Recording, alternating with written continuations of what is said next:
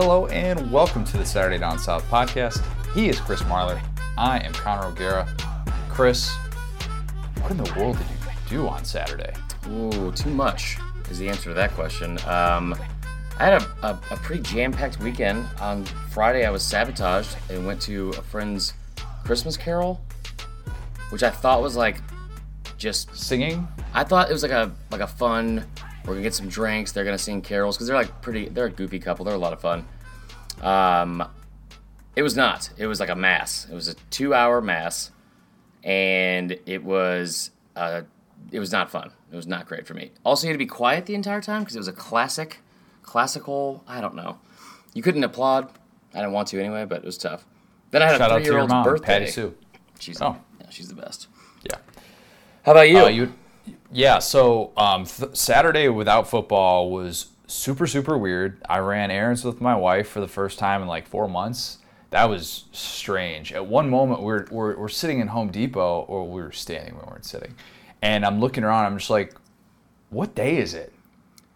How is this happening right now? This is just not something I'm used to doing. It's almost like I'm just being like I've been frozen, and I wake up and I'm like being re-exposed, like the Austin Powers thing, where he has to learn everything new again.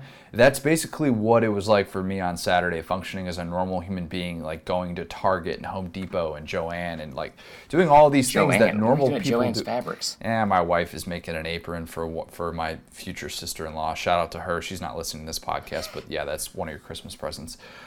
She's very handy like that. But anyways, Saturday without football. I know Army-Navy was happening. I get all that. But it was weird. It was sad. And here we are to talk about football. Because yes, there was the Heisman, and we're going to talk about that. We're going to talk all things. We're actually going to get into some recruiting stuff. I know we've kind of put that on the back burner because actual football has been going on, but we're going to get into that. We're going to get into Auburn hiring an offensive coordinator who's the same age as me. And we have some bowl pick'em stuff that we're going to get to as well. But before we do all of that, just a reminder, as you know, Ticket City is the place to go for all of your ticket needs. As you know, SDS is partnering with them once again.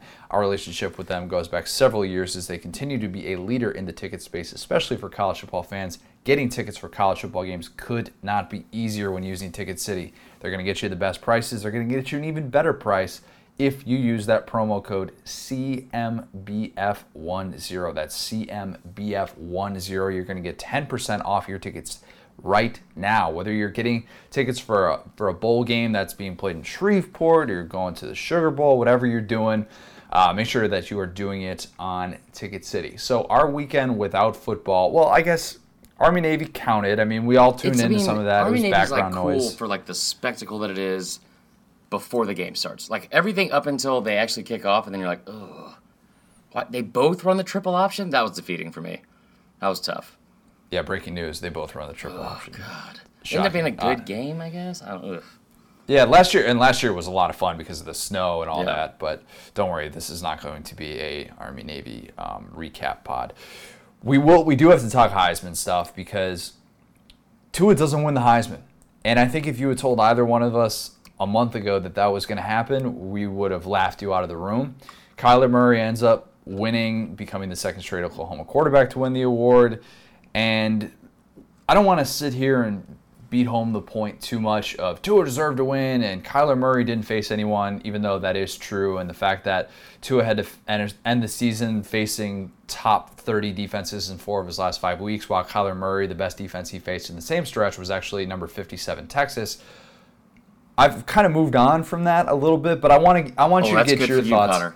I want you to get your thoughts out on why Tua was robbed. So, first off, I want to revisit what I said before the Heisman, right after the SEC Championship game. The best and most ideal thing that could happen with the Heisman is that Tua loses, Kyler wins, we get Oklahoma in the first round, you have some kind of chip on your shoulder, because Bama rarely gets to have that. So I wasn't mad that he lost, because Kyler Murray put up ridiculously good numbers. Very worthy Heisman numbers. Actually better in some categories than Baker Mayfield last year. What I was surprised and pissed off about, I put in the notes here, Twitter rage. It pretty much sums everything up for me. Because I was shocked at how quickly the narrative and the story and like the support that like the media and fans like across the country had for Tua the entire season. And then just like that, gone. C. Wright brought up a great point about this. Shout out to our editor, Chris Wright. A lot of people, their job is not necessarily to watch Kyler Murray and Tua on a given Saturday. They don't watch both of them. And Championship Saturday allowed for that opportunity to watch them play back-to-back.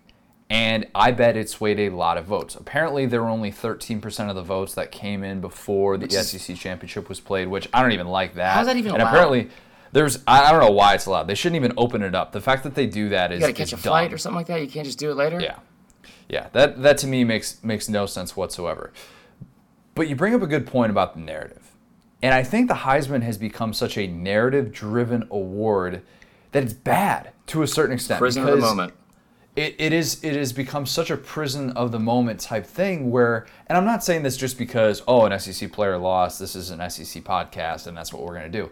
What bothers me is that the narrative in the beginning of the season and the sentiment against Tua, or at least the wait-and-see sentiment with Tua, was he hasn't played anyone yet.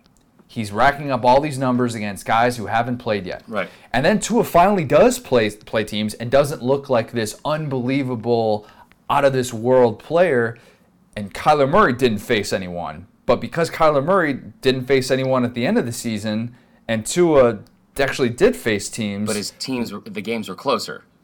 Right. Then all of a sudden the narrative shifts just that quickly. And it's like, why does the Heisman have to follow this? The Heisman has to follow this certain arc every year. And if it doesn't, we dismiss people so quickly. Yeah. And I think there are a lot of... and I'm not saying Dwayne Haskins should have won the award over others, but the fact that his numbers, and I threw this out on Twitter the other day, the fact that his numbers were actually better than 2013 Jameis Winston, I think that surprises a lot of people, but close. It doesn't.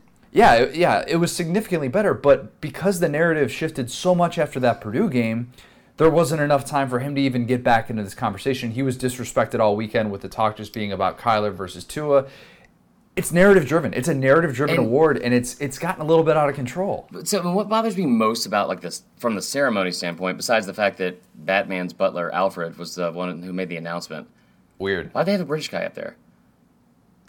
And regardless, you've seen Love Actually, you know this. That's also true. So what bothered me about this is a lot of people, and again, I'm not trying to be biased. I know a lot of you are going to just kind of write this off.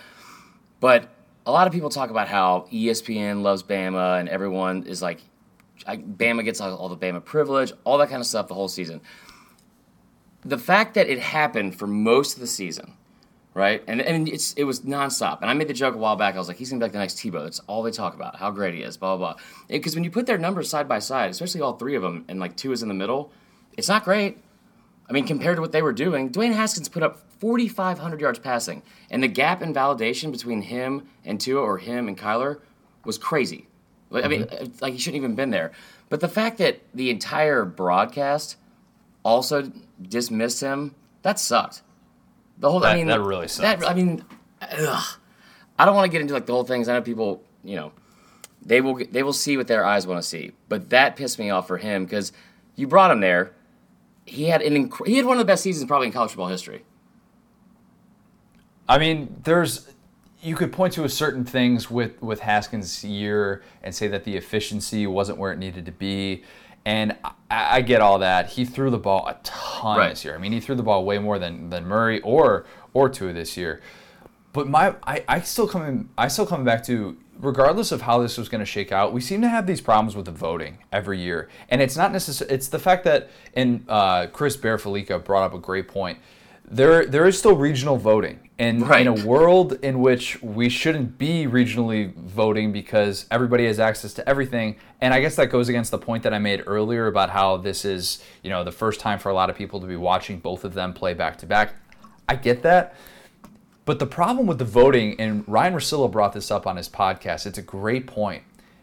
They just hand out votes to anyone. Yeah. They'll give you a vote. The fact that we don't have votes right now is probably a slap in the face to us. Yeah. Because the fact that they had 40 people who left Tua off their ballot and 27 who left Kyler Murray off their ballot shows me that we've got a flawed system because clearly they were the best two players in college football. And if you're saying anything else, your vote it shouldn't matter. Right. And that's not to say that this is. I mean, your opinion can be wrong. Let's at least admit that your opinion can be wrong. All the time. And there are too many people who have a vote that if you're leaving one of those two players off your ballot, what are you even doing? What's the point of this? It's like the guy who's in Kansas City who has an AP vote and would put Bama third throughout the entire season, just for being stubborn. It's that's what it was. And I looked at the articles he was writing on a weekly basis because I was heated.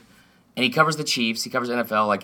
That guy's he's obviously not entrenched in Southern football, SEC football, and he's not spending 13, 14 hours a day watching it, which good for him. That's probably more emotionally healthy. But when you have people that are influencing the vote, what bothers me about it is this: I'm not a real journalist. We all know that. I did a deep dive on the stats. Don't sell yourself short. I did a deep dive of the stats on Friday for some stuff we were working on for the Heisman and a couple things on social media. If you're going to make the argument about the stats, you can definitely make the argument for Tua. And I know OU came out that whole campaign, and they just directly compared the two, which I've never seen. Kyler and Tua, making a case for Kyler.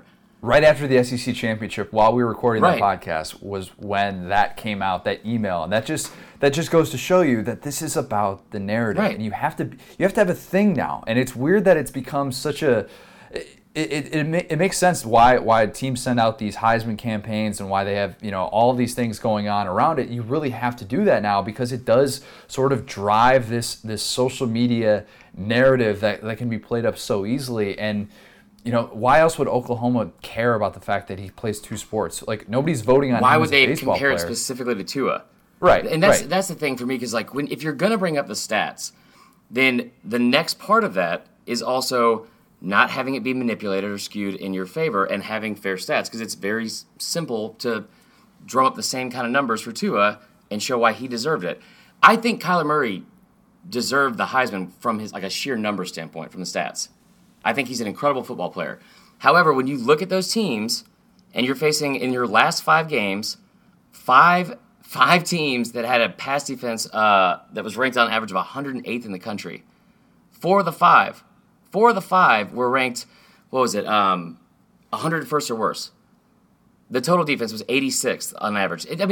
And you're not only playing against those crappy defenses, but you're staying in games because your defense is also so bad that you're in the game for almost 60 full minutes. So you're putting up these gaudy numbers. We're going to see what the beauty of this is, and I wish that we could have just fast-forwarded to the Orange. I wish we could have just fast-forwarded to the Orange Bowl and let that be the sort of deciding factor. I know that's also a problem. Because if it's this game decides it all. Because I think the SEC championship game is what lost it for Tua. Oh, absolutely. And we were talking about that leaving the stadium. Well, if the people that argue against it, he never was in the fourth quarter and he didn't have to carry his team on his back. First off, the Citadel was a nail biter. Second off, how quickly did everyone forget LSU on the road, number 4 team in the country, and you put up 340 yards, 3 touchdowns? I don't understand why that gets thrown away, and then we're oh my God, you see what Kyler did against Oklahoma State? I think all of those, the arguments for Tua are there. I think Bama players look at that, and I think that might have just given them the fuel that they needed. In a season in which they haven't had any reason to say, oh, nobody believed in us, nobody is picking us to do this or that, or they're the anti-rat poison. Tua winning the Heisman Trophy would have been rat poison for that team. Let's be honest. Yeah, of course. The right thing happened. I didn't like the fact that he gave out a lay to Kyler afterwards. Yeah, I think though that you're going to see this throughout this the upcoming weeks leading into this game, and I think Bama might have had a little flip switch. The defense seems pretty pissed. That's it. I think you're wrong on all 3 of those attempts, but they should just start treating it like they do with the college football playoff. There's no Heisman polls. There's no you don't see any kind of votes on it or anything like that. Who's favored? 12 people in a room. Yeah, let us decide. Put Condoleezza Rice and a couple other people in there. Figure it out. Well, she's going to get the Browns job, so we'll get somebody else. Also true. So while the Heisman was unfolding, about 24 hours later, 25 hours later technically, Auburn at 10 p.m. on Sunday night announced that it hired its offensive coordinator. And no, it wasn't Hugh Freeze because Hugh Freeze got the job at Liberty. Shout out Hugh Freeze. We can't handle Hugh Freeze. His junk. Not his junk, no. Yeah. But Auburn has hired a 28-year-old offensive coordinator. Shout out to all the 28-year-olds, including myself. Kenny Dillingham. He's tweeted that he already got a dilly-dilly message from an Auburn fan who called him. Get ready for that next year. Let's go through the background and the resume and why this is interesting, because we have a lot of thoughts on this. We don't talk about every single coordinator hire on this because there's just not time to. This one's going to have a big impact, though. But this has a big impact, and it's very significant, and here's why. So Auburn makes this announcement at 10 p.m. on a Sunday night in an attempt to bury the lead, makes no mention in the release whatsoever the fact that he's 28 years old. Or if he went to college.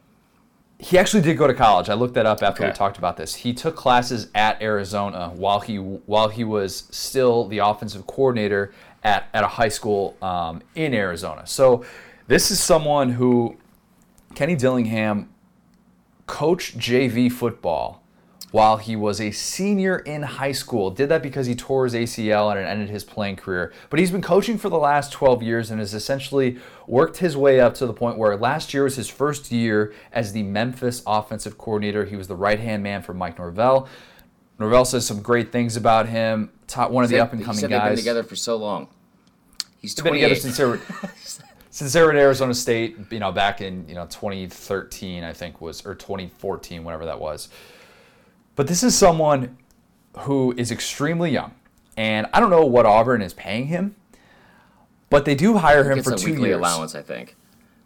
Yeah, they hired him for 2 years, and that was the big holdup apparently with the Hugh Freeze thing, that they couldn't offer a multi-year contract. So interesting in that. But the bigger picture that you look at with this is Gus Malzahn is hiring somebody that is not going to step on his toes. A week after Chip Lindsey leaves him and goes to Kansas to join forces with Les Miles, Gus Malzahn, 10 days before the early signing period starts, hires a 28-year-old guy to essentially say, yeah, I'll do anything for you. Not surprising. Sure, yeah. I'm the offensive coordinator, the assistant to the offensive coordinator. I mean... That's low. So I'm going to say... his name's Kenny Dillingham. He's 28. I'm going to make fun of this hire. So just know that. But also, I think it's a good hire. It makes sense. It makes a lot of sense if you think about it. And Kenny Dillingham, let's be fair, does sound like the name of a kid that ate lunch by himself every day in high school. Just saying. Also, in his resume, let me read this verbatim. He also This is his Memphis bio. His coaching bio on Memphis, on the Memphis Athletics website. He also worked for the city of Scottsdale, Arizona as a football camp manager from 2009 to 2013. Over that same period of time, Dillingham served in several capacities from freshman coach to offensive coordinator with the Chaparral High School. Did you see how Auburn tweaked that sentence exactly in its official release?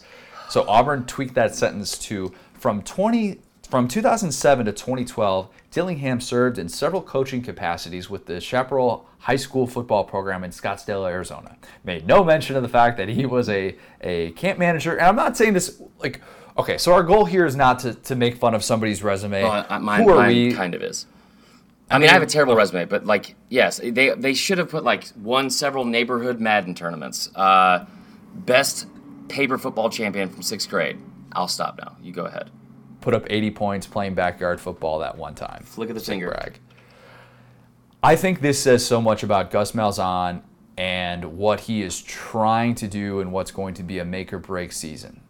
The fact that he is trying to essentially recreate what he had in the first part of his tenure at Auburn, where he had Rhett Lashley and a guy who was 29 when he hired him back in 2013. He followed him from Arkansas State to come over there at Auburn. And Gus Malzahn had full play calling duties. And what's Gus Malzahn going to have now? Full play calling duties. Right. That comes out. Chip Lindsey is gone. You're not going to have these too many cooks in the kitchen situation. And it's all going to come on Gus Malzahn. He is essentially putting all of his chips on himself and saying, you know what? I'm going to ride or die with myself. I've been stubborn throughout this whole process. That was what apparently held this offense back, was Gus Malzahn's stubbornness. And I should say apparently loosely. I mean, let's be honest. That's what it was. Right. His refusal to adopt the game plan around Jarrett Stidham's skill set hurt this team in more ways than it helped it. And I think that what he's doing with this hire is trying to say, look, Auburn brass, you don't believe in me? I'll hire anybody. I'll bring in this person. It doesn't matter. I'll run my offense. I'll run my offense the way I want to, and I'll get this guy to come in here, and yeah, he'll bring in some expertise, but I'll handle all the play calling duties. Yeah. I'll take on all these responsibilities, and this is your investment. You're going to see what you made this investment in, and I'm going to try and show you that good faith, because his seat is going to be as hot as anyone in the country entering this season. They're not going to care about the $26 million or whatever it's going to take to fire him. He's handcuffed. That's where the he's administration at. With the way they're handling everything. But so here's my take on this as well. I think it's perfect. Everything you said about this goes back to whether it's from a comfort zone, a more familiar standpoint. And keep in mind, so this child that he hired. Hey, he's my age. He's my age. So Kenny was the offensive coordinator at Memphis this year. He didn't call the plays there. On game days, Mike Norvell called all the plays. Yep. So it's a familiar situation for both of them. And I think this came down to has nothing to do with Jared Stidham. Jared Stidham is a good quarterback. He never was going to fit in that system. I know he had a great 2017 season. This system works. It's predicated completely off the quarterback being able to run and having like an extra person on offense that you cannot defend. Nick Marshall was the best quarterback in this offense. I mean, hands down. So I think it comes down to the fact that this was the worst year they've had under Gus Malzahn rushing the football. And you look at this program at Memphis where they had over 4,400 yards combined with their running backs. Darrell Henderson finished 10th in the Heisman voting. Yeah, he had 1,900 yards. Incredible. Averaged like 9.82 yards a carry. So the reason why I think it's a big deal has a lot to do with Memphis, but also way more to do with Auburn. I brought this up a while ago when I was doing stats for like one of our newsletters. Up until I think going into the 11th game of the season, Auburn was being outgained in rushing yards by their opponents for the first time ever under Gus Malzahn. It has never happened. And they were still outgained by FBS opponents this year, which, again, first time it's ever happened. And on average, in the years, especially if you think about like 2013 and some of those other years, they were usually outgaining their opponents in rushing yards by over 1,000 yards in a season. And you talk about your worst numbers, your bread and butter of your offense, and everything falls apart. Get back to basics. Bring in somebody that is going to run your offense, do what you tell them to do, and it's a pretty job title. It is, and I think that that's the thing that we're saying. So like, this is going to sound like we're just hating on a guy and his resume, and we're crapping all over him, saying that this is going to fail. Yeah. He could succeed. He could definitely succeed. Let's not forget that we're talking about someone who just won the Heisman Trophy with a head coach who's 35 years old in Lincoln Riley, and that's his second Heisman Trophy winning quarterback in as many seasons. He's obviously done something right so far. Yeah, there's nothing that says that he cannot succeed and be exactly what Auburn needs in 2019 to maximize the abilities of that offense. Interesting that you bring up the rushing stuff too, because obviously Auburn looks like the streak of 1,000-yard rushers is going to come to an end, and Asa Martin transfers after they mess up his red shirt. That is unreal. Not the best look. But I think right now, everything that we've seen, from Chip Lindsey leaving to the reported stuff about Gus Malzahn's buyout, everything that we've heard about Auburn in the last month or two suggests that 2019 is going to have even more angst than 2018, which is hard to believe. But I think that's the direction right now of this program. And barring a situation in which, you know, I threw this out earlier and you hate this, barring a situation in which Jalen Hurts transfers to Auburn, this narrative is going to stay this way throughout the offseason. That's not going to change. And it's going to be really interesting to see the way that Gus Malzahn handles, for lack of a better way to phrase this, shout out to Bobby Knight, a season on the brink. Well, and the thing is, I think what he realized, and I'm making fun of the very surface level things about this hire. And the fact that it was at 10 o'clock at night. That being said, they could have done it at any point of the day.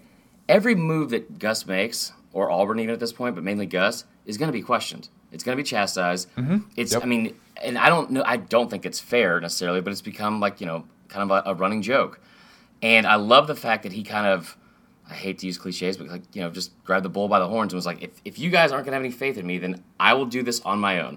I will hire under your circumstances. I will follow all these rules you guys are putting in place and kind of handcuffing me on the freedoms as a head coach, and it's going to be all on his shoulders. And if it doesn't work, he gets $28 million next year. It's not bad. Yeah. The get-rich-quick scheme. I think it's going to work, man. Coaching. I think it's a really, really good hire.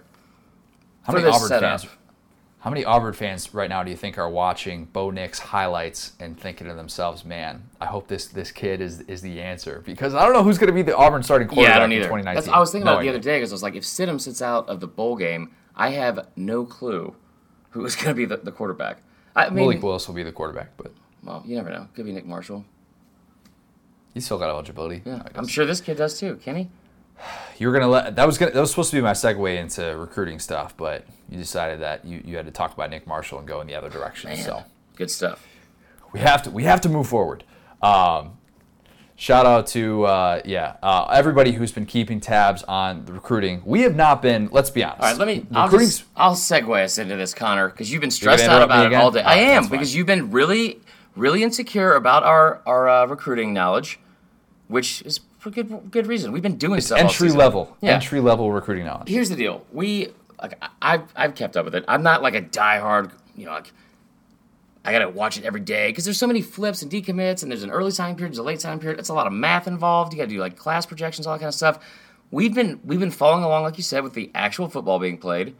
So there's a little intro, and it'll get caught up on what's been going on in recruiting because we're less than 10 days away from the early signing period.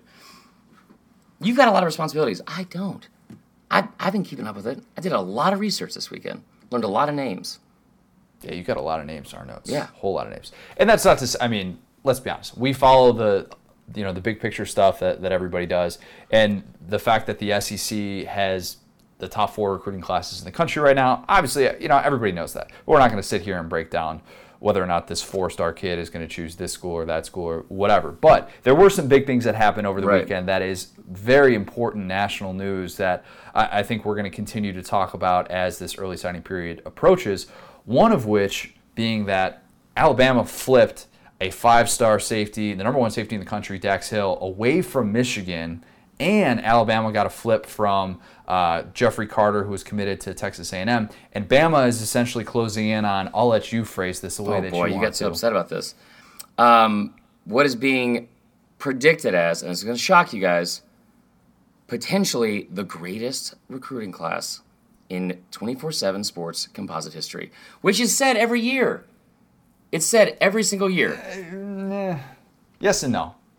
Yes and no. It was said last year with Georgia because it was. Right. And if you look, you brought this up earlier, how 2010 Florida had the highest overall, I think it was the highest overall composite ranking with total points and all that stuff. But Georgia had the better, I think, average. Georgia had 7 5-stars last year. I've never seen that before in my life. And Georgia, as we record, like just before we started recording this, Georgia just got a commitment from the number 1 center in the country. So yeah, they're not like my predictions or projections. This is coming from 24/7. But no, it's going to be like the fun time of year because we got a little bit of a lull before bowl season starts. We got over 2 weeks to the next SEC game when Vandy plays in their bowl game. So signing day, I think they said last year they had the early signing period for the first time, and 80% of the committed players signed. It was over. 65% of the players across the country went off the board. I thought it was even more than that. It was crazy. It really was like the least exciting February 1st or first Wednesday in February ever. I used to love that day, man. I would skip class. Oh, I heard the whole. I remember. Awesome. But we did we did a pod on this last year. I remember before because we didn't do the early signing period. We weren't recording together yet, but we were talking about how diluted the pool was really for the regular national signing day in February, and we expect that to be the same, if not more. Coaches want to get this out of the way. Yeah. I mean, let's be clear. If they could sign 100% of their class now, I mean, they would absolutely do it. But we're still going to have kids who are going to be announcing in the next 10 days. A lot of big names, too. Big one coming up is Trey Sanders, the running back from IMG, who was committed to Alabama, and then he wasn't, and then now he visited Georgia over the weekend. Alabama's still in the picture. We don't know where he's going to end up. He's a guy that I actually spent some time with down in Bradenton a few months back when I did a story on he and Noah Kane. The fact that they shared a backfield together at IMG was absurd, and they were 2 of the best running backs in the country. I mean, 3-5s. They got more than 3 5-stars on that team too, because Nolan Smith, Trey Sanders, and then who's the other one that I'm forgetting? I'm blanking.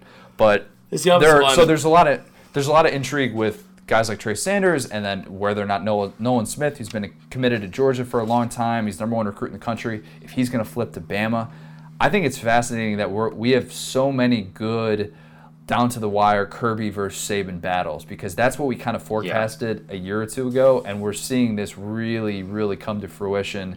And it seems like they're going to, between those two and Jimbo Fisher for the next 10 years, they're just going to, or however long Saban's at Alabama, I should say, that they're just going to keep trading 1 and 2 back and forth, especially now that Urban Meyer is retired and for the time being. I mean, it's been kind of like the SEC always has a lot of teams. I feel like at the top 10, top 20 recruiting classes, but I mean to have 11 in the top 25 of the 14 teams, that's crazy. And you have 13 of the 14 in the top 50 classes in the country. The only one is not Vanderbilt, and they're 51st. So I mean, across the board, it's been like a really successful recruiting season thus far. I'm really excited to see what happens at Ole Miss. And like the little battle going back and forth between Matt Luke and your boy Joe Moorhead. Shout out Joe Moorhead. There you go. Because I mean, now they, the violations and everything like that are, I guess, uplifted. All the restrictions they've had on recruiting. They have 27 commits. The cloud is no longer over Ole Miss, as Matt Luke has 27. said probably 8,000 times. Yeah, that's a lot of kids committed. But yeah, I mean We're still at a point, though, where we thought maybe Bama last year, after the year that there was a chance that they could take a step back all of a sudden. And that's just not going to happen. Right now, you bring up the point about Bama potentially closing out with the best class that it's ever had, and also with 2 quarterbacks in that class. I mean, that's amazing in itself. But I disagree, though, because I think I get on paper – yeah, they're not slowing down. If they have the number 1 class at the end of the year, that'll be, I think, 8 out of the past 9 years. But when you look at what Kirby Smart's doing, when you look at what Jimbo Fisher's doing in his very first year, Jimbo Fisher has an incredible class. He took 4 out of the top 10 players in the state of Texas, which is huge. He's had success, I mean, pretty much nationally, and using, like, I guess, his inroads still in Florida, all over the country. But LSU, Georgia, A&M, all, like, that close together. There's only 5 total points that separate the second-place team, and I think the fifth-place team is right now. So you have teams like Tennessee, Arkansas, who they didn't go to a bowl game. They've kind of been the laughingstock, especially Arkansas. No offense, Arkansas. And they're in the top 20.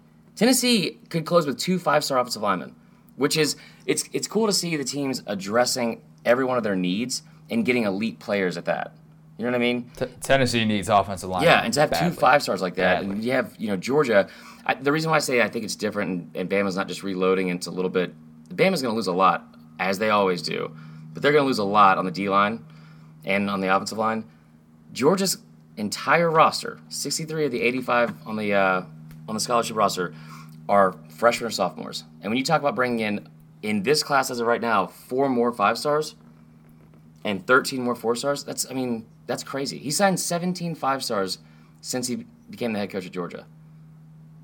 Gosh, there are coaches who have been around for a long time. I think Kirk Ferentz has signed like maybe 5-star recruits in his entire time. Maybe it's more than that, but there are coaches who will go 2, 3, 4 years without getting a 5-star recruit, and I don't think that we should take that for granted. No. I do think though that, and I'll have to look up. I'll be interested in what these final numbers shake out to be, but just in terms of the conference domination, here's something that I think is really interesting. So Penn State is at number 14 in the country. Right. Actually, better yet, let's go to Nebraska. Nebraska's sitting there at number 22 in the country. All the talk in Nebraska right now is how well Scott Frost is doing in recruiting. They've gotten some big flips recently. They're sitting there at number 22. They're number 4 in the Big Ten. They're feeling pretty good about themselves, right? Mm-hmm. Ahead of them, South Carolina, Florida, Ole Miss, Arkansas, Mississippi State, Tennessee, Auburn. LSU. You've got LSU, A&M, Georgia, Alabama. So you've got 11. That's 11 SEC schools, right? Right. That was quick math. That's ahead of what's believed to be an up-and-coming program with one of the top young coaches in the sport at a traditional power. And you have 11 SEC schools that are ranked ahead of that. I think, to me, that says a lot about the fact that the brand of this conference and the way that it's viewed in so many places, people say that there's SEC bias and that we get caught up in thinking that the SEC really, like a 4-win SEC team is better than a 2 or 3-win Big Ten team or Big 12 team. This is where all of that starts, and none of it is going away because of numbers that are this lopsided. No, it honestly, I don't want to say it's going to cause even more parity or they're going to cannibalize themselves and all that kind of generic cliche stuff that everyone always says. But again, it's not just Bama having number one class. From top to bottom of the conference, even Vanderbilt, 17 of their 18 commits are 3-stars. That's good for Vanderbilt. But when you look at teams like South Carolina, who's kind of like a middle of the road team, never really, they got Jadeveon Clowney, they had Lattimore, but they've never had these like huge, great signing classes. South Carolina, there are only 3 4-stars in the entire state of South Carolina this year. South Carolina has all 3 committed. Clemson doesn't have any. So it's cool to see stuff like that happening, and all the things that you kind of thought would be in place with all these new hires from last year are kind of falling into place. Like Chad Morris using like all of his connections in Texas. They have more commits at Arkansas from the state of Texas than actually from the state of Arkansas, which is impressive. Again, A&M, 7 of the top 16 players in the entire state of Texas. There are 45 5-stars or 4-stars in the entire state. He has 7 of the top 16. I mean, across the board, like even Georgia, I think at this point we're kind of expecting them to get like the weapons he has there from last year's class of the 7 5-stars, to bring in 4 more, and you have the number 1 center in the country. You're ahead and most likely going to get the number 1 linebacker in the country, Nakobe Dean, and then you also are still in play for the number 1 receiver, the number 1 defensive end. It's crazy. It's really impressive. If you added somebody like Trey Sanders or Noah Cain to that backfield at Georgia, I mean, goodness gracious, they basically have another incoming freshman in Zamir White who didn't play this year because of his torn ACL, and he's the guy that had people at Georgia more excited maybe than anyone. And DeAndre Swift is coming back, and James Cook is going to be back, and we don't know about Elijah Holyfield yet, but what they are doing with loading that roster to where we're finally seeing the Alabama type levels where it's just the depth where you just turn to 5-star after 5-star, and guys are starting earlier than ever, and it's even more impressive that they've been able to sustain this, in what's going to be this is Kirby's 3rd full cycle. Yeah. So, but Trey Sanders was there this weekend, and it came away with rave reviews. And if you don't think Kirby's going to pull some kind of upset, I mean, he's the best recruiter in the country. And that includes Saban, that includes anyone else. He's the best recruiter in the country. And they've got some of the best facilities up and coming. I'll tell you who's in trouble. Because, while I'm singing the praises of all these kind of like middle-of-the-road teams that I think are going to start, becoming better and better with the kind of talent they're bringing in, Florida. I'm gonna bark back a little bit on that just because I think the Urban Meyer retiring helps out Dan Mullen a lot more. A guy that they missed out on last year, Nicholas Petit-Frere, was somebody who was down in the Tampa area that usually Florida gets those guys. And Dan Mullen coming in, I thought, might have, as opposed to trying to battle with somebody like Urban Meyer, who obviously has great connections in the state of Florida, and he has done some big-time things being able to get some Florida recruits to come up to Ohio State. I think Dan Mullen is going to benefit from that greatly, not having to deal with somebody with, he's under Urban Meyer's tree. So anything that Urban Meyer says, about what he's able to bring to the table, like Dan Mullen can't up anything that Urban Meyer says. And just but the at the fact same time, that wasn't his biggest competition. And Mullen's never been, he wasn't bringing in all these like elite recruiting classes at Mississippi State. So, I mean, Florida is probably the most talented state in the country and for football. And baseball and pretty much everything else. And I don't know, whatever else they do down there, gator hunting, all that good stuff. Hockey, yeah, I don't think that's a real thing. But Dan Mullen, like, he's not known for being a great recruiter. It's just he's kind of had he's in a very fortunate situation because there's so much talent in that state. But when you have this kind of season in your first year and you go 9-3 and you exceed all your expectations, and then you hit the recruiting trail and the highest ranked player you have in the state is the 18th best player in that state, and you're behind Miami and Florida State this year. And I know there's a long way to go until like signing day, but if you're behind those two teams, considering the 2 seasons they had and how unstable, especially Florida State's program is, that's not good. Because go ahead. I would just say, though, that I would trust Dan Mullen's ability to maximize a player's talent more than I would Willie Taggart, more than I would Mark Richt. So that's the thing that you would fall back on. But if they're taking all that talent and then he has to still face Kirby Smart every year. Yeah, okay. We're going to continue to discuss some of these recruiting storylines, and we're going to go a lot more in depth with it next Monday ahead of the early signing period. Maybe we'll have on a guest to kind of preview some of that stuff and set the stage, because let's be honest, we're late to the game. We're just showing up. We've been keeping track of all things national, but to get into some of the nitty gritty, we will do that, because I know that a lot of our listeners are diehard. They're sitting there on the message boards, and that's what we would expect. I mean, that's how I used to be, brother. I miss those days when you were like that. Just kidding, I didn't know you. We have a fun announcement. We previewed this a little bit last week. We talked about the idea of doing it, but we are doing it. It is up. It is running. Some of you have already joined. We have a bowl pick'em. Did you join it? Tell us about that. I joined. Oh, yeah. I'm the Fighting Joe Moorheads. Oh, my God. Okay, so as most of you can tell, the season's coming to an end, and I'm dying inside because we're closer and closer to the offseason. But before that happens, we're going to have some fun with y'all. You guys have been great the entire season. It's been a lot of fun interacting with you on social media, all that good stuff. So we're going to do a bowl pick'em, and it's on ESPN.com. Just go to the site. I think you have to sign up for have some kind of account with the site.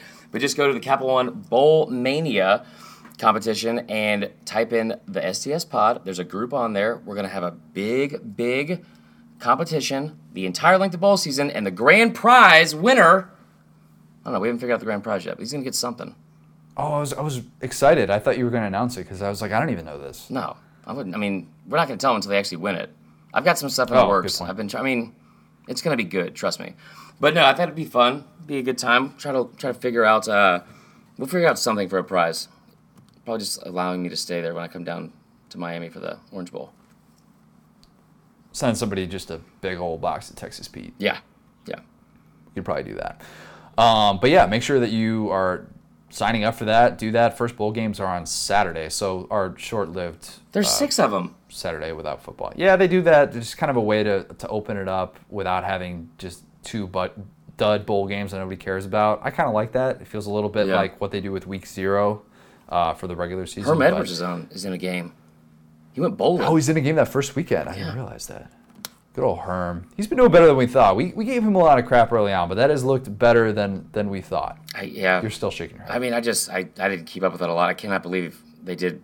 I can't believe they won a game and that he didn't forget to show up on the sidelines. They won 7, I think, right? He's recruiting well too. What is happening? Herm knows his way around a living room. That guy can talk, man. He can talk. We will not doubt that. Tell us about our friends at MyBookie. So, with bowl season kicking off, guys, I was all upset last week. Uncle Chris only had 1 game to bet on, so I had to parlay Army with a bunch of other stuff. I still won my bet, no big deal. Still on fire.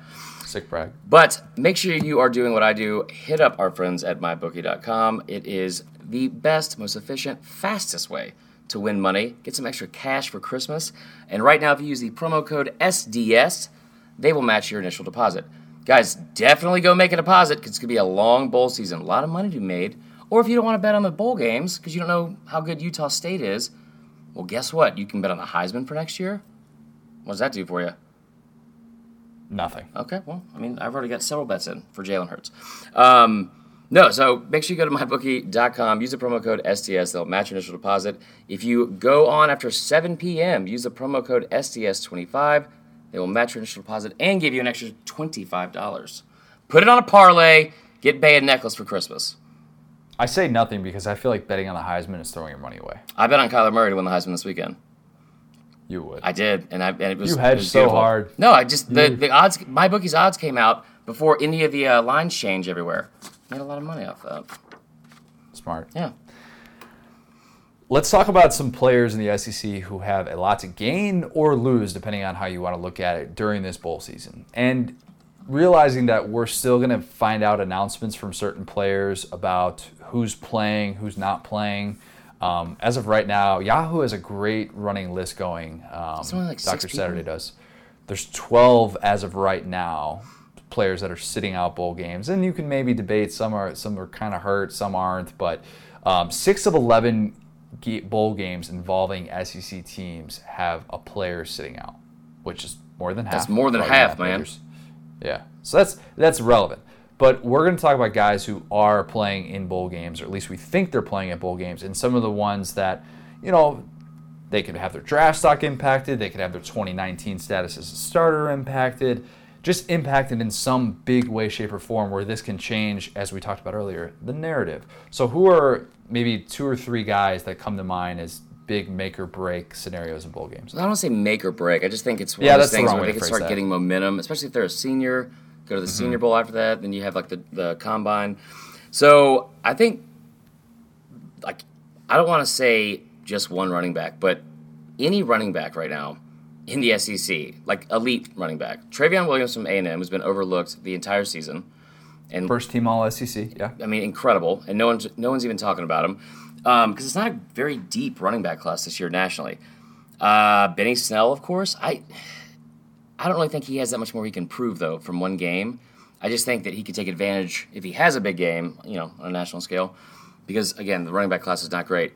I think the biggest impact it could have, Josh Jacobs. True. Josh Jacobs did tweet out that he hadn't even thought about NFL stuff yet, which, all right. If you want to say that, that's fine. Everybody on Twitter. That dude runs hard. Yeah. He runs so hard. Well, as the season has gone on, he's got more and more carries and kind of become the featured back. Yeah, really. It's surprisingly, Damian Harris has not transformed into that role in what we thought was going to be his year without Bo Scarborough. But Josh Jacobs is an interesting one because he's going to be. You could do the two sides of the coin with a guy like him, right? So you have a very crowded backfield, and some will look at that and say, well, why wasn't he the starter? I think we're kind of past that point. Yeah.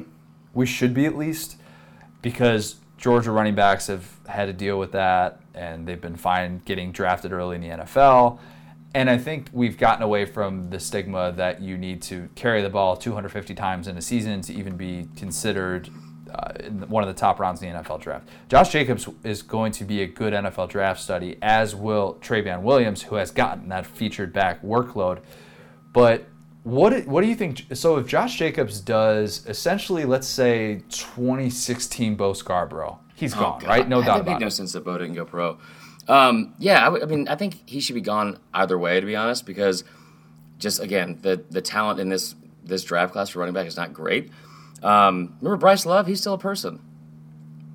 Bryce Love still a thing. Completely fell off the map. But no, the fact that Jacobs, running backs don't last long in the NFL anyway, and he's a guy that can block. He can play for on special teams, return kicks. He's really good catching the ball out of the backfield. He's a pretty complete back and do a lot of things where he'd be really valuable for a team. I think he could end up being one of the top 2 or 3 running backs taken in the draft if he has a good showing in the playoffs. I tell you who has the most to gain from a defensive standpoint. How about DeAndre Walker and Jonathan Ledbetter? Couple Georgia staples who can have big-time performances rushing the passer, and as we know, if you can rush the passer in the NFL, or if you're doing that right around the time of the combine, that is such a premium, and those guys can watch their draft stock just soar through the roof. Right. That's a good point. Those are probably 2 guys that and Terry Beckner definitely have a lot of things to play for. Yeah, former 5-star recruit who had a nice season with Mizzou and helping rebuild that defense that Barry Odom has been looking for. Could definitely benefit if he was helping contribute, shut down a high-powered Oklahoma State offense. That's a good one. You've got off to a good start here. I don't really disagree with any of these. Benny Snell would be the only guy that I think the hay's kind of in the barn with him. Yeah, I agree. I think he kind of is what he is. The ones that I bring up, I know we talk a lot about him.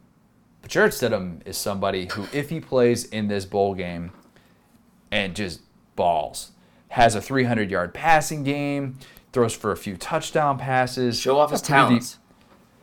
Purdue defense isn't great. The opportunities are going to be there for him to make some plays in the passing game. If he just says, you know what, screw it. I'm going to air it out. I'm going to do everything I can to help out my draft stock. Narratives with quarterbacks can change quickly, as we've talked about. I remember... What was it like? It was like the Pinstripe Bowl in 2014 with Christian Hackenberg. Classic, yeah. And Christian Hackenberg had been down all year. His first year in James Franklin's system. And all the talk after that year was about, oh my gosh, he lit up the Pinstripe Bowl. He dominated Boston College. And now Christian Hackenberg is ready to live up. Because he was a former 5-star recruit, and it's kind of, there's some confirmation bias there. So Jarrett Stidham is a guy who I don't think he plays in the bowl game. That's just my guess. But if he does, he's going to let it fly, and he'd be a guy who could really kind of salvage what he's lost in some ways with his draft stock. I mean, it's going to be the first game that Gus Malzahn's going to be calling the plays. I would love it if Stidham played and then just audibled every single play. That'd be great. Deep post, oh my go. Gosh. I mean, he really. I think Gus kind of owes it to him, to be honest. Where this Purdue defense, you said it's not that good. It's terrible. They gave up They gave up over 600 yards to Mizzou. Yeah, that was early in the season too. They had They had a very, very young unit. They got better down the stretch. They did hold Ohio State to 20 points. So they did improve to a certain extent. But yes, I mean, not a defense that you're going to expect to hold them to 14 points. Right. So I think, with the talent that Auburn has at the skill position, if they try to actually utilize it, right, and don't just dink and dunk and throw screen passes, I think it'd be a really good day for Stidham. I think he also could potentially have the most to lose, him and Devin White. And I'm excited if they both play. I know Devin White said he already is, but God, I hope neither of them get hurt. That's a good point. Yeah, and I didn't really look at it from that standpoint. There's nothing really to gain from that point. Yeah, Devin White is somebody who, even if UCF wins that game and somehow dominates the LSU defense, nobody's going to look at Devin White and be like, oh, yeah, you deserve to drop to the third round or something like that. Right. But you bring up a good point about the injury stuff. And the guys who are deciding that they're going to play and not skip the bowl game, there is still a lot to lose. I mean, let's make no mistake about it. And especially I love it. I'm glad they seniors. did. Yeah, don't get me wrong. It's great that for our entertainment value, it's awesome, but there's certainly something to lose. Here's one more guy that I want to hit on that maybe we haven't talked about enough this year, and probably it's pretty telling that we didn't really discover his nickname until this late in the season. Okay. The Shermanator, Kyle Shermer, rather. Vandy quarterback who is going to have a great opportunity playing on a Thursday night with only 2 other bowl games that day. A lot of people are going to be watching him. It's a late night game. Everybody's going to be gambling on it. And he's a guy who has put up really good numbers this year. And given his dad with the NFL connection, with his dad being the coach of the Giants and everything, people have already been talking about him as an NFL guy. Yeah. But if he goes out and puts up 350 yards, and throws for a few touchdown passes in a bowl game, somebody that was quiet is all of a sudden going to become a very fast riser, and somebody that might have been looked at as like a middle of the pack, mid-round guy. He can shoot up in a hurry because he has the measurables to be able to do so, and that's the type of game where if he takes that into the Senior Bowl, he's going to have a lot more eyes on him. Yeah, I mean, he hasn't really even been quiet. He's just been so overlooked. And you think about the consistency that he's had while being the quarterback at Vanderbilt, it's really, really impressive.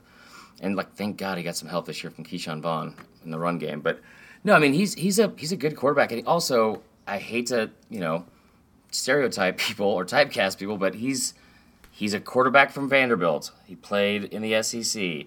He's probably a pretty smart kid. He could easily become a backup, like a Chase Daniel type deal. I know he didn't have the same kind of numbers Chase did when he was in college, but Shermer's a very underrated prospect. I like that kid out of Duke too. That's my favorite. Pat Sajak, Chase Daniel. There's somebody else that was on that list in terms of best jobs in America that you would want to have. Maybe Vanna White along the same lines, Pat Sajak. But just in terms of most money, bang for your buck type deal, I can't imagine wanting to have a job more than that. And I understand that there's a lot that comes with being a backup quarterback. But Chase Daniel just started his first game in 4 years and has made $18 million. $18 million in his career. Not bad. Just saying.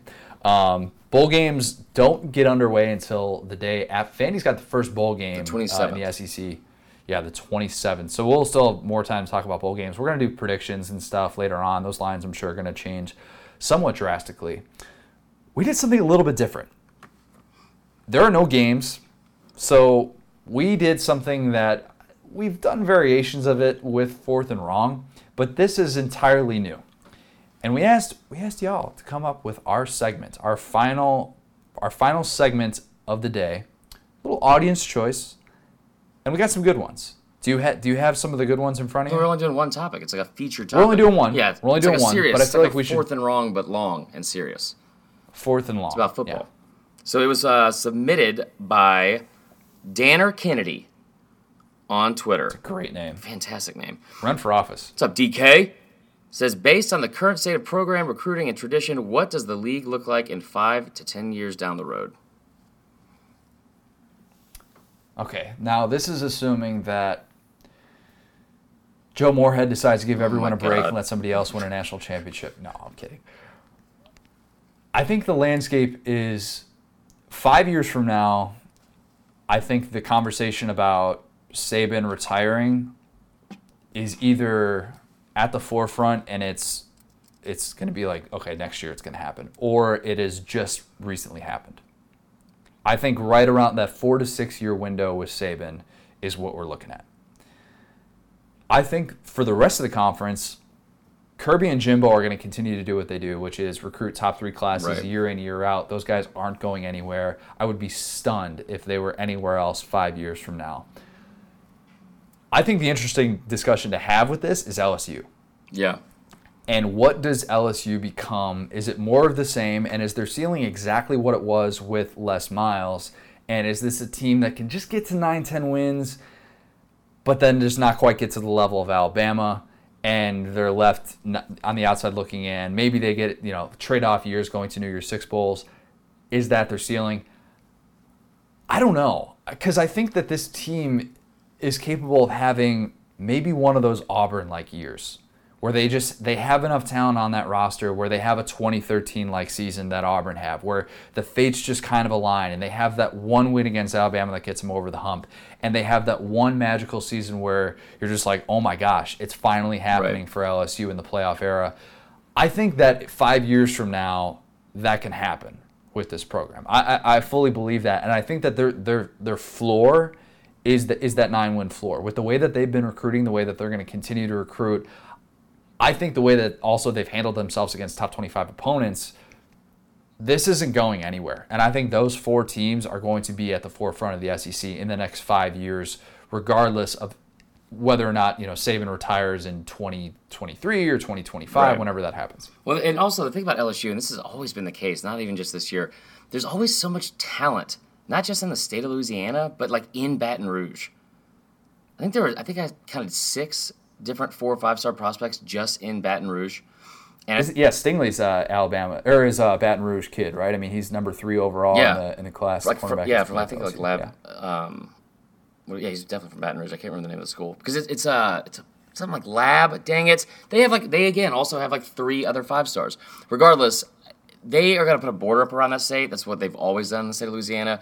I think when you have a guy like Coach O, who's able to kind of really be passionate about staying home, like having a point of pride to play for like the home team, like play for LSU, that says a lot. Like this year already, they have 6 of the top 9 players committed in the state, and they have 2 other ones that are like very, very high-ranked recruits. They're like 95% crystal ball, whatever, 24/7, predicted to go to LSU. So I think that's going to be great. But LSU's kind of always done that. They did it under Les Miles. They were able to recruit that state really well and get it over into Texas as well. I think the difference of the entire landscape of this conference is going to be with Kirby, but mainly with Jimbo. And the reason why is Jimbo has unlimited resources. I made fun of like the hire at first because 10 years, $75 million, I called it like the Dan Uggla hire. It's so ridiculous. Guaranteed money.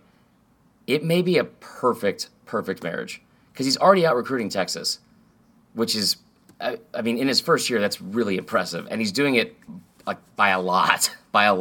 So when you're bringing in, I mean, yeah, everyone can get like a top 5 class every once in a while, but when you have those kind of resources with the money and the boosters at that school, you have one of the best home field environments in the country and all that money, but then you also have like just the entire state that you live in. You could sign 25 kids that are 4-stars out of the state. So I really think that with Saban getting older, the negative recruiting is going to probably start happening in about 5 years.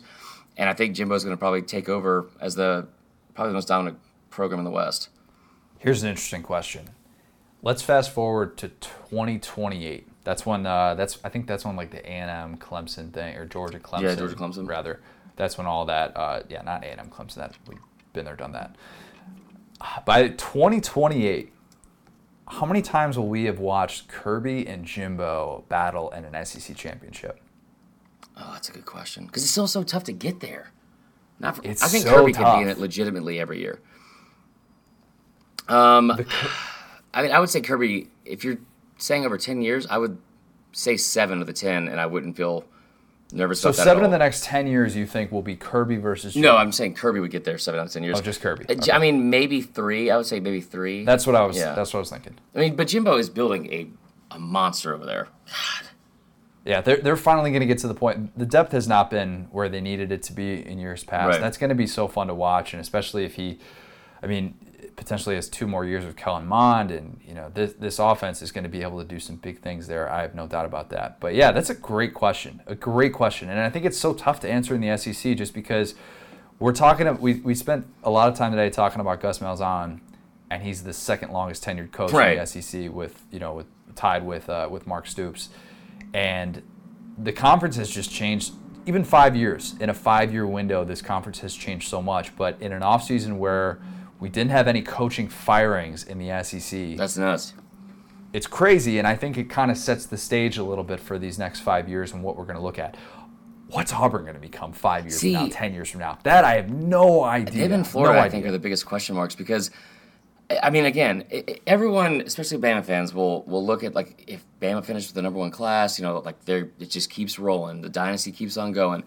There's not that big of a difference between the number 1 class and the number 2, 3, or 4 class that LSU, A&M, or Georgia could have. And when you look at the other teams, again, like Tennessee not just having a top 20, top 15 class, but having elite talent, like at the offensive line, and I think it's going to be a really, really fun conference to watch. I really hope they don't expand. Here's one more question. We'll close out this topic. Let's say in the next 10 years, I'm going to tell you that Kirby Smart and Georgia, as you predicted, aren't going to get to the SEC championship every single time. Right. Somebody else from the East is going to have to take that place. If you had to bet all your money in your MyBookie account on who is going to do that more in the next 10 years, Florida or Tennessee? Tennessee. You're putting that money in Tennessee. Yeah. Jeremy Pruitt. I mean, yeah. I don't know. I mean, Tennessee doesn't have as much talent in state to recruit from. He's just such a better recruiter than Mullen. And think about what he was able to do with so much less this year versus, I mean, that team, like when you look at it again on paper, they were not that great statistically, but they were able to beat 2 ranked teams, go on that road game against Auburn.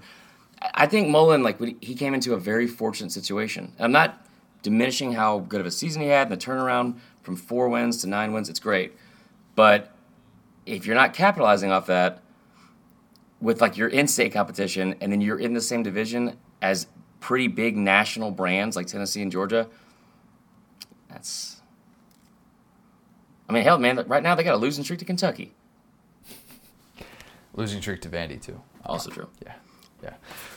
Thank you for all those submissions, though. We're gonna try and do that a little bit more in the off season, in lieu of maybe a 4th and wrong or something like that, because we want everybody to be involved in some of the questions that we asked, and we want you guys to set the stage for us and do our job for us. We got a Christmas episode next week. Oh yeah, we got a Christmas episode coming up. I think we're gonna record next Monday. We're on a Monday-Thursday schedule tentatively, I believe. If that changes, we'll let you know. But before we close out, we got one. It might mean too much. This is from Joe K, who on Twitter is @IKBeast. It's got a normal Christmas tree, just standard normal Christmas tree. Don't know if it's real. Don't know if it's fake. Probably better if it's fake. But on top of it, he's got a Coach O star, and it's glorious. And it's Coach O just yelling his face off. It looks like a cutout pic of him. If that's your star, I don't know what that says about your overall just state of being, what it's been like this year. The fact that it's culminated with Coach O being on your Christmas tree. I don't know if it was like this last year as well. I tend to think that what he has been able to do this year. Last year's like Elf on a Shelf. You didn't watch it in a cone. That's what I was going for. It's where was Coach O on the Christmas tree? Do you think he picked out that tree, or do you think that tree picked him out? Now there's an even better question. Boom. A lot of Coach O ornaments, I bet, in Louisiana. You I think bet. so? Oh yeah. There should be. That's true. And they stand out probably a lot too. The purple on a Christmas tree, the purple and gold. I mean, that's gonna stand out. I would love to hear him sing Christmas carols. Like, if I would have got trapped into going to see that, I would have been on board. I can't believe that you spent your Friday night listening to. I thought it was like Christmas a 30-minute Carol. thing. I assumed there was drinking involved. It was going to be a fun time. And it was a 2-hour mass. They sang a song in Russian. What? Do they even have Christmas in Russia? I'm not even mad. I'm just impressed. I was both. We've got 2 quick 5-star reviews to get to. Some really good ones. Also, shout out to my guy, Lawrence Butts, who I did the story on. Yeah, I know you're laughing at his name. Really, really good dude. If you haven't had a chance to check it out, we talked really about is. it last week on the podcast. This is the guy who, while he was serving in the Army in Iraq, he and his buddy, who was a Florida State fan, they hooked a satellite up to the top of Saddam Hussein's palace so that they could watch the 2017 opener. Made for a great story. He sent me some awesome pictures. Really, really cool. If you haven't, like I said, if you haven't had a chance to check that out, please do so. Love getting to tell those stories. If you've got any more stories, shoot me an email, because now that we don't have games going on, I would love to hear some more great It Might Mean Too Much stories. Email me, cogara@SaturdayDownSouth.com. 2 quick 5-star reviews to get to. This is from Roll Tide from Michigan. That's the subject. This is from E-Classic. I'm a Bama fan who lives up in Michigan. I love listening to this podcast because it talks about football that actually matters and isn't run by homers, even though Bama bias, Joe Moorhead bias, whatever. Whenever anyone tries to talk smack about me being an Alabama fan up here, my standard response is, on a scale of 1 to Big Ten, how irrelevant is your team? Boom! Keep up the good work. Roll Tide. And this one is from J.A.J. Coach? Judge Coach. It says, a little peel behind the onion. Finally, a sports show where we don't have to hear how great Wisconsin is or how Nebraska is going to make a big comeback. Connor, I don't think I heard you early in the season. Chris and Connor know which side their bread is buttered and don't bite the hand that feeds them. A lot of innuendo here. They really cross all the T's and dot the I's of SEC football and keep us laughing all the way to the bank. Forget that last part. So I want to give this lady a shout out real quick. She's awesome. They hit me up on Facebook and said they have inside jokes. Her and her husband have inside jokes about the Daryl Carroll bit we did with the vodka and hot fries. She quoted the vodka and hot fries. I was like, thank you. Somebody appreciated it. So shout out to them. Is Daryl Carroll going to be making a comeback? I don't think Daryl Carroll went over really well. It's a one-horse town with Coach O, I think. We'll find some new characters in the offseason. Daryl Carroll he's misunderstood at the very least. I'm going to learn basketball. We'll come up with something like that. You still got Facebook Lives going twice a week though, right? Yeah, just Mondays. I don't know. We'll figure out the schedule. Yeah, we're in a little bit of a rotating schedule here. You're gonna have to be patient with us. Bowl season is fastly approaching. We're excited for it. We're gonna get Coach O back in here very, very soon. Not just Marler imitating Coach O. We're gonna get Coach O back on. Don't worry. This never happened once. Make sure that you're joining our Bowl Pick'em group. Yes, do that. Head over to ESPN.com right now. Do that. Join the group just the SDS Pod. Make sure you're following us on Twitter at the SDS Pod, at CMarlerSDS, at CJ O'Gara. Let's just tell them what it is, Connor. Whoever wins the Bowl Pick'em not only wins SDS swag, but they get to come on the podcast and be a guest. Let's do it. Boom. Guest interview. Win that Bowl Pick'em. Tell me how dumb I am. All right. We will talk to you guys. Oh, yeah. What do we have to remember? It might mean too much. Talk to you Thursday.